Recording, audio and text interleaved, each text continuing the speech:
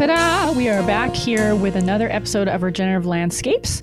It's just myself, Dawn, and the other Kevin. It's actually kind of funny because it's actually Dan, but he's using Kevin's account to run the show today, so it comes up as Kevin on the screen. This whole time. He's the other Kevin. And yes, obviously Kevin's not with us, but he is working hard at getting our episode with Blackfly Environmental up and running, because we can hardly wait to get that out for you guys. It'll be a lot that of was fun. a fun one. It was a fun one. And isn't Nadine cool? She's so cool. Oh, yeah. Because she's kind of realistic and stuff, but at the same time, she's environmentally concerned and everything, right? So you have this nice blend of trying to save the planet, but also realizing people got to live, right? So it's kind of nice. And anyway, today, Dan has decided to delve into looking into some ways we can, I guess, reduce waste with some of the production that goes on with our breweries and our food processors, with the spent grains and the hops and the yeast that come out of that, instead of just throwing it out, some other ways to utilize it. And I think his main one he's going to focus is our favorite friend, fungus. So Dan, take it away. Oh, well, first though, do we want to tell everybody how our weeks are going? Oh, yes. And here, it was funny. 2 seconds ago, I was the one that said that, right? And then I was like, I got so excited about the fungus and stuff that here I went. No, it's okay. Yeah. So actually, what kinds of things did you have going on this week or the last couple of weeks? Yeah, honestly, I forget what happened 2 weeks ago. I know. Just everything gets blended together. But no, last week, I had a whole bunch of family come up. So I was just kind of spending more time with them and actually talking, because a lot of them are very interested in, the business that Kevin and I started and all the work that all of us do. So yeah, it was kind of just, it was kind of a pitch meeting to my whole family, because some of them I've told before, but. Whereabouts did they all come from? All of them are from Saskatchewan. Saskatchewan. So you got quite and I got family one in Saskatchewan. from Toronto. Yeah. Right. Yeah. So you got a big contingency in Saskatchewan. Did they start there and then your family moved out here, or was it the other way around, or how did? Yeah. Because all of them are on my mom's side, so they all grew up in kind of central Saskatchewan, and then my mom moved out here, or kind of moved towards I think Two Hills. And then moved here, and then settled down here. But the rest of the family kind of stayed in the Saskatchewan area. And then, I had one family member out from Toronto because she moved out that way. She decided, I'm getting rid of you guys. Yeah. I'm out of here. Yeah. It's nice to get together again. Yeah, they all came down, and actually it was a big thing because it was one of my uncle's kind of birthday presents was to get a box for an Oilers game. So we went to an Oilers game on Saturday. Well, yeah, because all this stuff. As you hear this, the game's already happened, so we did win. But it was still fun because I'd never been in the kind of box thing, box whatever seats. thing that they got. Box seats. Yeah. Well, the other thing too that's very novel right now is it's the first time where the different provinces, we can interact together because of the restrictions easing with COVID and everything. So, I mean, although I'm still being careful and cautious, it is nice that, family can visit from across the way now again, and people can get out and enjoy some of these activities like the hockey games and stuff again, because it's been a long time, Mm-hmm. So that's cool. I mean, I'm at a point now that all of us were, I think, triple vaxxed for the most part, or at least double vaxxed. And I mean, if you're going to be fully vaccinated, and with all the restrictions going down, it's why not utilize trying to get back to some sort of normalcy and going to a hockey game and just, interacting with people that aren't in your, stuck in your household, or if you're just living so home for this whole time during the pandemic. It's nice to feel like things are somewhat getting back to normal. But again, we were all, and I think most people at the game too were pretty, still wanting to wear masks and stuff, even though technically you don't have to wear them anymore. But no, we've been doing the same thing.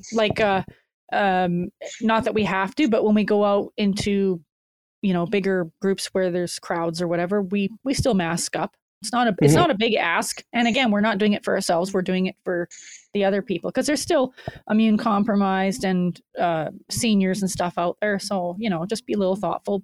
but it's no big deal. And then that way we can still all enjoy our lives and get back to whatever normal is. Yeah, it's not the worst habit to inherit out of this whole pandemic. Because like if you're feeling sick and you don't want to get other people sick, a mask is kind of the easiest way to try to prevent as much as you can to not get other people sick. I mean, a lot of the Asian countries have been doing that for a long time, because it's not just the COVID. It's like, well, anytime that you're sneezing or feeling sick or whatever, it's just a way to stop it from spreading to other people. It's just a kind of a polite thing to do. So no, that's cool. I know for us, we've been trying to work at our ice fishing technique, because it's only been the last couple of years we've been ice fishing. Other than that, we've been, open water fishing for the most part. And ice fishing is quite different in a lot of ways. So let's see. So 2 weeks ago, we actually didn't go 2 weeks ago. We had a whole bunch of other, chore, boring things to do. But this last weekend, we went back out to Lac St. Anne, and it was actually really cool, because I'm finally starting to feel like, hey, I think we might be getting closer to getting the hang of this. I'm all, ecology, biology minded. So of course I sit there planning forever on the perfect spot to try to go to on the ice. And then we plot it into our fish finder chart. And anyway, we're at this point, we can't get burbot anymore because of they're spawning. So we decided, okay, we're going to go try fill our walleye tags. And if we get pike, then that's okay too. So we picked this spot where there was a lot of topography on the bottom, like lots of vegetation, some rocks and different depth changes or whatever. And then we drill a hole in the middle, like at the middle depth, and then one on each side. So one shallower and one deeper. And then we generally plop our tent in the middle, and then we can still see out to our where our tip ups are on either side, in case, you're never sure where they're going to go, if they're going to go deeper or shallower or whatever. But what was really cool is we get all set up and we're sitting in the tent, and it's a nice day out. So the sun, like, holy man, we could see right to the bottom with our eyes. We didn't necessarily need the camera. It was really clear, but the camera was nice because you can see what's coming in and what's going out from your whole area. And lo and behold, walleye comes in, and I think it got spooked off by Steve's lure, and then it kind of takes off. And then so Steve settles down, he gets a little quieter, and then another walleye comes in, a big one. Like we could have kept this one. but the stupid thing, it comes in, it's got a big mouth, comes in and just goes glomp, and it's like, all right, I got a fish on. So he's set the hook, and then he starts and all of a sudden, boop, it just fell off, and I'm like, oh my god, how could it fall off so easily? But anyway, so he lost that one, but at least we're starting to get some bites and stuff. So I'm like, okay, this is exciting. And then it was a while later, it was really cool to see a pike came in, and they're very different than the other fish because they're an ambush hunter, right? So it was just kind of sitting there hovering. And it felt like forever, because it would look at his lure. He was kind of jigging his lure a little bit up and down, and you can see its eyeballs going up and going down. It's like watching some sort of tennis game or something, right? It's like watching going up, going down, and it's just sitting there, it's trying to decide, do I want to bite this or do I not? And then finally it decides, I'm going to check it out. So it goes in to bite, and then it doesn't like the feel of it or the taste of it, because we had just a little bit of bacon on for some flavor or whatever. And it spits the hook out too. And I'm like, how are you guys able to spit the hooks out without getting caught? This is like, But it was still really exciting for us, because this means now we're actually starting to interact with the fish more, and they're coming by more often, versus before it's like, oh my God, we didn't even see a fish. It's kind of crazy. And apparently it hasn't been just us, like through part of January and February, Lac St. Anne was pretty dead for fish. Like some people were catching one or two here and there, but it was pretty dead. So they must have been holing up in a different spot, or not as hungry or something or other. And now with the days getting longer and things starting to happen, maybe they're coming out now, because it won't be long before, like once the ice breaks up, the walleye and the pike will be spawning too. So they're probably starting to get into their pre-spawn like hunger thing, like, so they'll hopefully be more hungry. But yeah. And the offer, of course, is still there for you and Kevin to come out and join us sometime. Yeah, I'd like to do that. Because I think our plan is we're going to try go out there on Sunday again this weekend.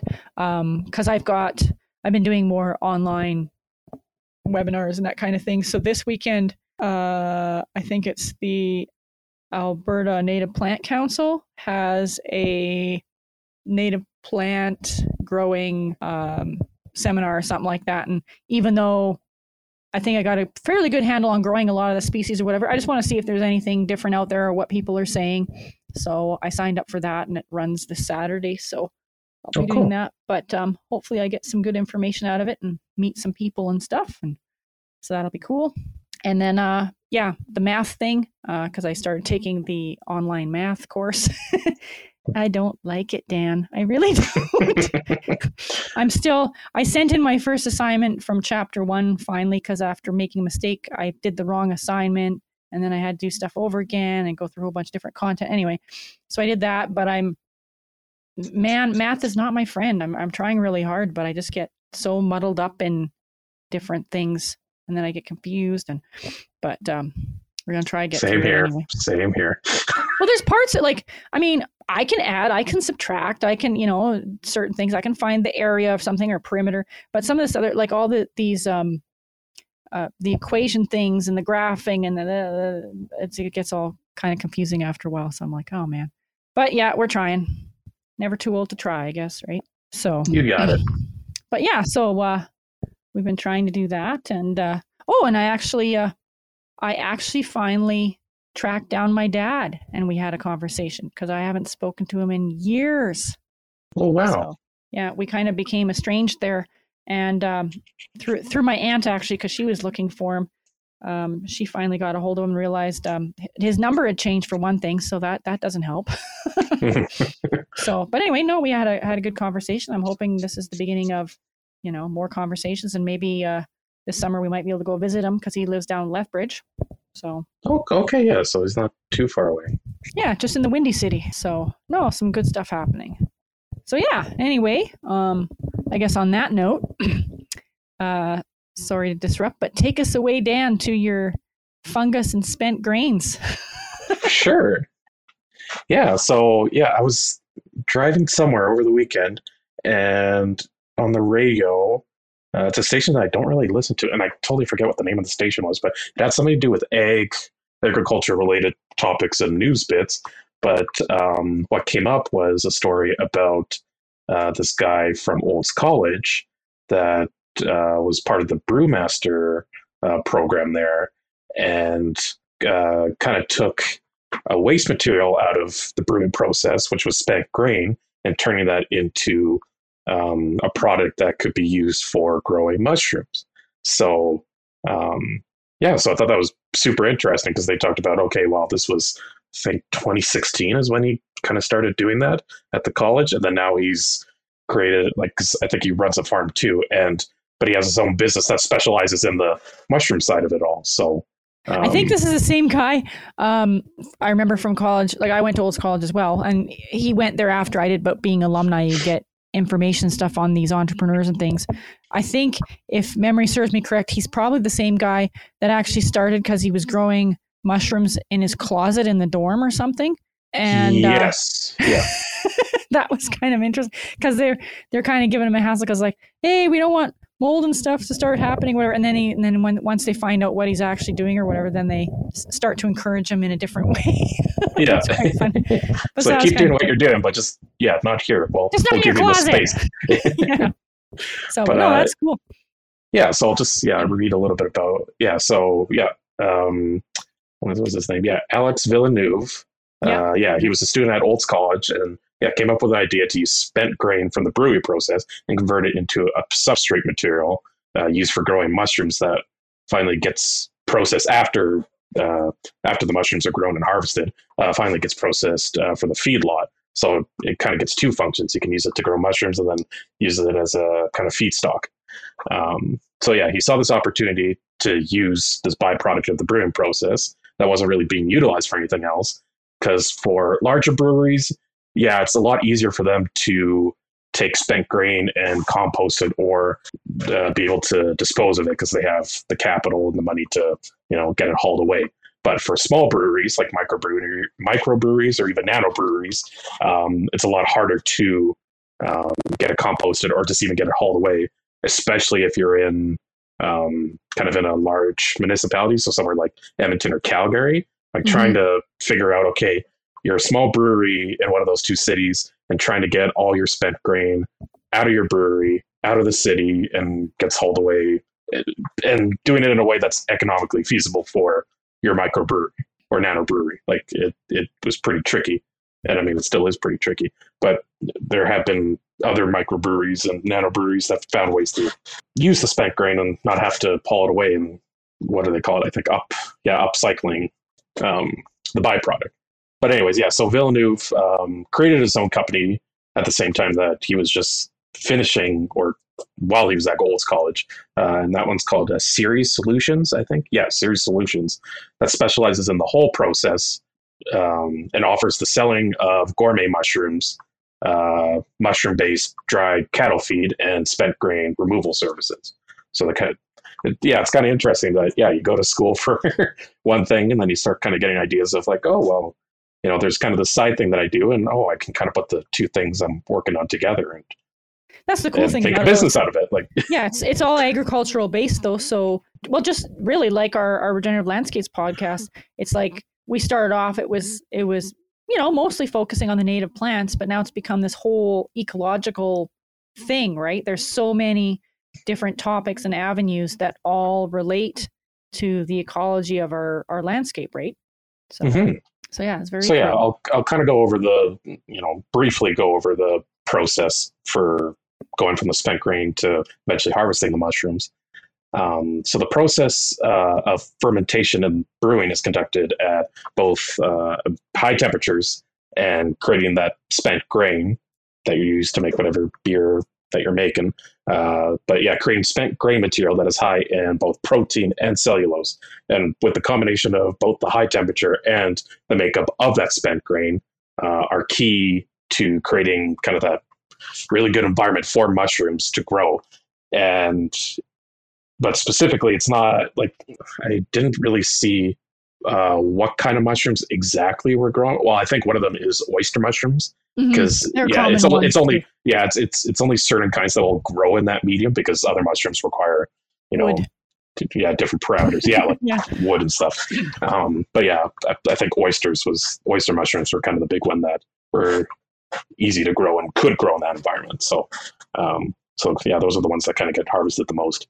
But yeah, once the spent grain is produced, it is mixed with mycelium and straw and put into plastic casings to sit for about a month or 28 days, I think they say, before creating mushrooms to sell. So mycelium, you can kind of think of that as kind of the root part of the fungus, and it's just kind of a bunch of kind of like large, or not large, but filaments, which they call, what is it, hyphae? Yeah, I think hyphae.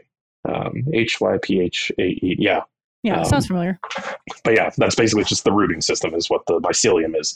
And then, the straw kind of acts as kind of being able to kind of air it out, like having kind of air pockets in it while you're mixing everything all together. Well, yeah, making it a little bit lighter, right? So it's not so... Yeah. Yeah.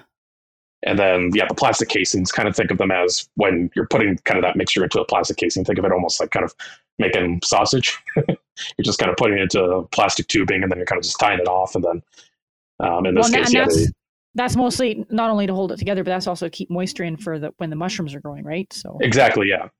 And then, so once the mushrooms are grown after that 28-day period, they're harvested, and the material that's still in there is still viable because it's very high in protein due to the breakdown of fibers from the mycelium doing all its work to get the mushrooms growing.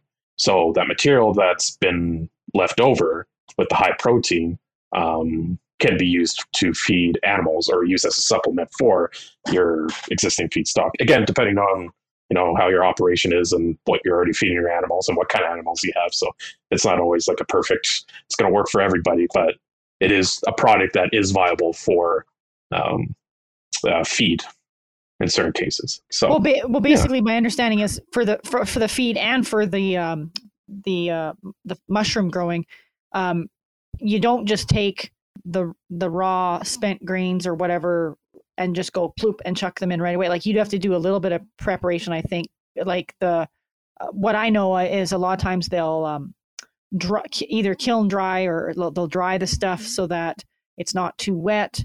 And they And they might even add, I'm not sure what, but something to change the pH a little bit too, depending on, because a lot of the stuff coming out of a brewery or whatever be fairly acidic, I think. So sometimes they add something to it. But yeah, once you do that little bit of prep work, which is not like, especially when you're doing it on a bigger scale, is no big deal considering how much you pay for other amendments for your garden soil, for example, or look at the feed prices right now because people can't get feed. So these are all really good options if you just do a couple of little tweaks, right? Yeah, because I mean, this is material that would otherwise, again, either be composted if a brewery is going to do that or be thrown away. So if you can find an option to either do it yourself if you have the means to, or find somebody that's already taken that stuff that's going to be thrown out, spent grain, and turn it into something that you can use and, you know, have it up, because I don't think it's super expensive. Like, no, well, again, I haven't really. This is where I'm putting my shout out because me being on the growing end of things, I've actually been looking around for, hey, if there's any microbreweries or grain processors or anybody out there that has spent grain hulls or hops or yeast or anything like that, I'll come pick it up. For like, you won't have to do anything. I'll come get it because I want to compost it down and use it as a garden amendment because I'm trying to get away from peat because, as we know, peat. It's a very good carbon sequester, and we don't want to ruin our peat bogs. And yet there are, especially with the natives, there are a few species that they grow in peat bogs. So ironically, guess what? I need peat for them. And so to save them, I'm actually not helping their environment.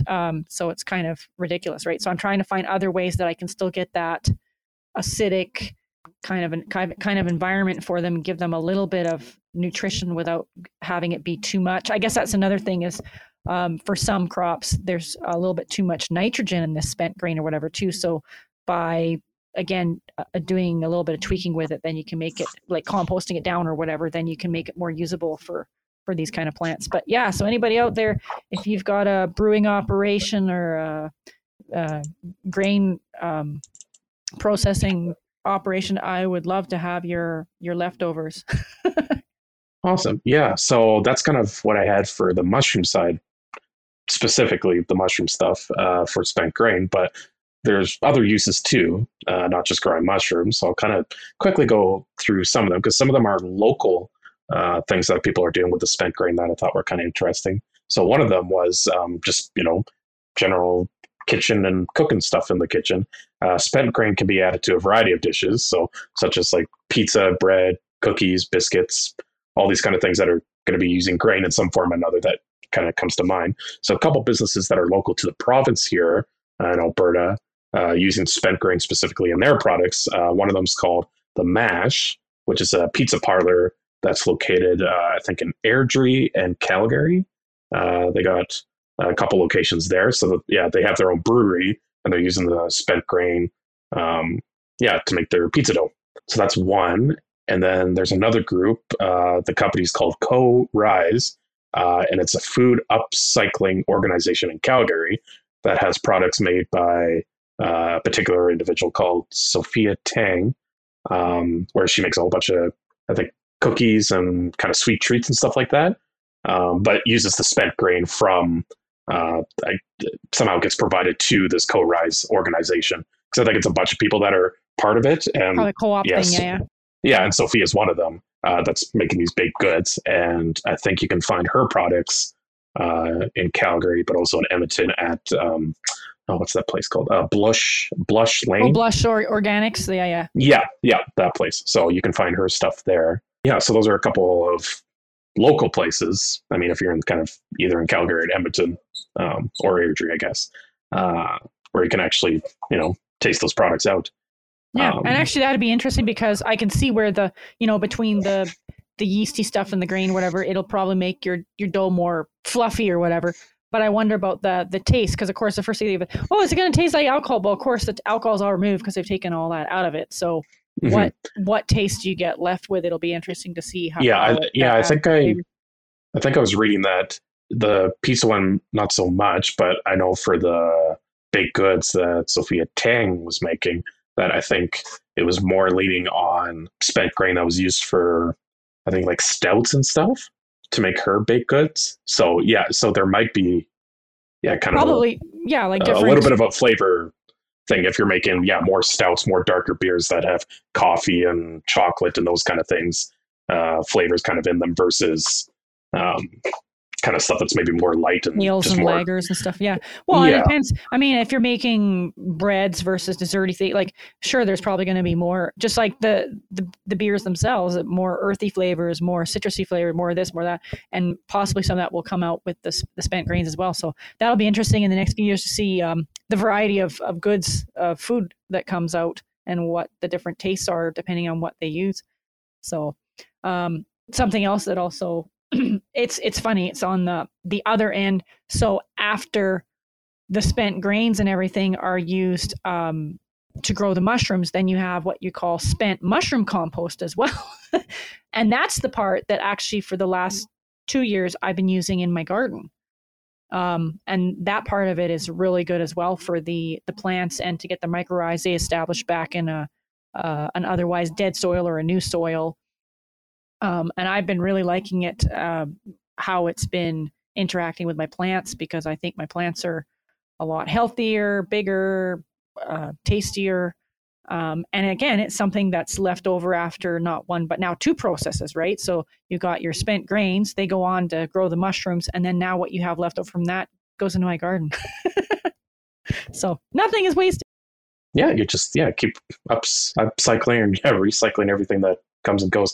And actually that was my next thing, was getting more into the farm stuff. So on top of using it to grow mushrooms, if you have a big operation for wanting to grow mushrooms, is that you can use it as a compost or a soil amendment or as a fertilizer for either your conventional operations, or if you are a more leaning organic natural farmstead, that that would kind of be a pretty good alternative or supplement to your operations, is using the spent grain for whatever you're going to use to grow stuff on your land. Yeah. Well, and what I'm hoping, like some of these native plants have very specific relations with mycorrhizae in the soil. So just, digging one out of the wild or growing it from seed or whatever, it's very difficult to keep it going without having that whole relationship in the soil. So what I'm hoping is, as I know there's a lot of different kinds of mycorrhizae out there, but I'm hoping that having a lot more of this spent mushroom compost, there will be more fungal mycorrhizae and stuff in the soils, and over time maybe it might make it easier for some of these native plants, and the right one might cross paths and they'll do better that way, because I'm trying to do a lot with preserving some of these more rare plants, and there's a reason why they're rare. They're tricky to grow. So and then finally I kind of one other section for using spent grain is kind of energy and power. So in some operations, they can have access to things like biodigesters or kind of these new state-of-the-art tech things like biomass steam boilers. So you can use the spent grain to power up essentially a boiler, but that's having energy created to create that steam through biological means versus having your typical fuel going into your boiler to heat up that steam, or electrical, depending. So both technologies, whether it be the biodigester or this biomass steam boiler, both technologies would use organic matter to fuel and produce energy for the various processes. And in the case of the biomass steam boiler, there's a particular company up in Alaska, of all places, Alaskan Brewing Company, and I think that's just what they're called. I think ABC for short, solely uses spent grains to fuel their biomass steam boiler. And using this unit, they expect it to eliminate the use of fuel oil in the grain drying process completely.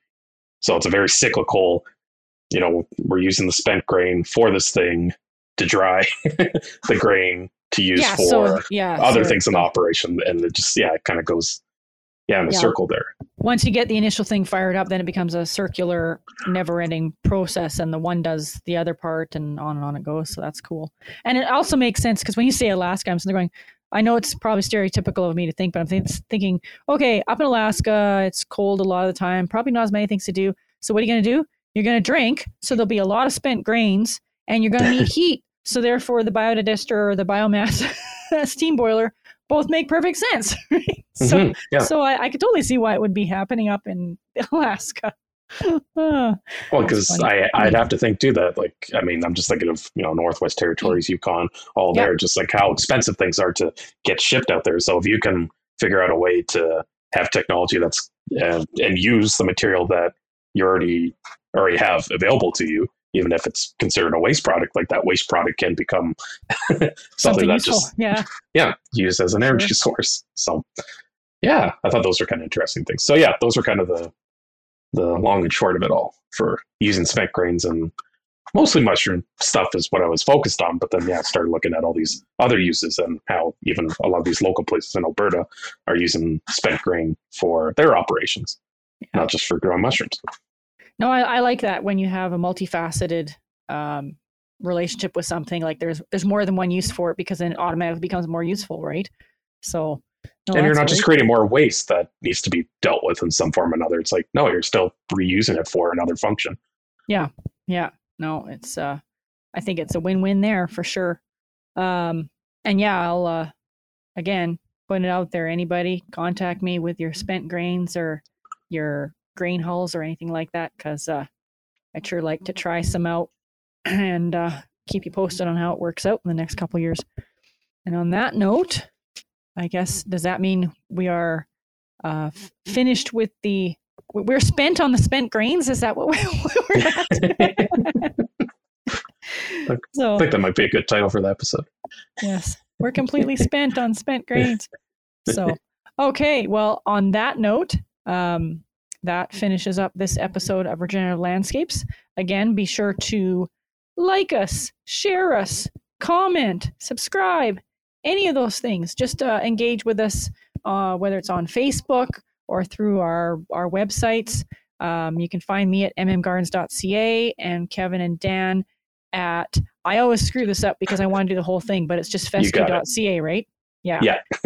Okay. And again, like I say, Facebook, stay away from the misinformation that's floating around out there. Come talk to us. We'll give you the real deal. Until next time. I have to tell you something off mic about that. Yeah. So anyway, you guys stay safe and have fun and keep regenerating your landscape. Bye-bye.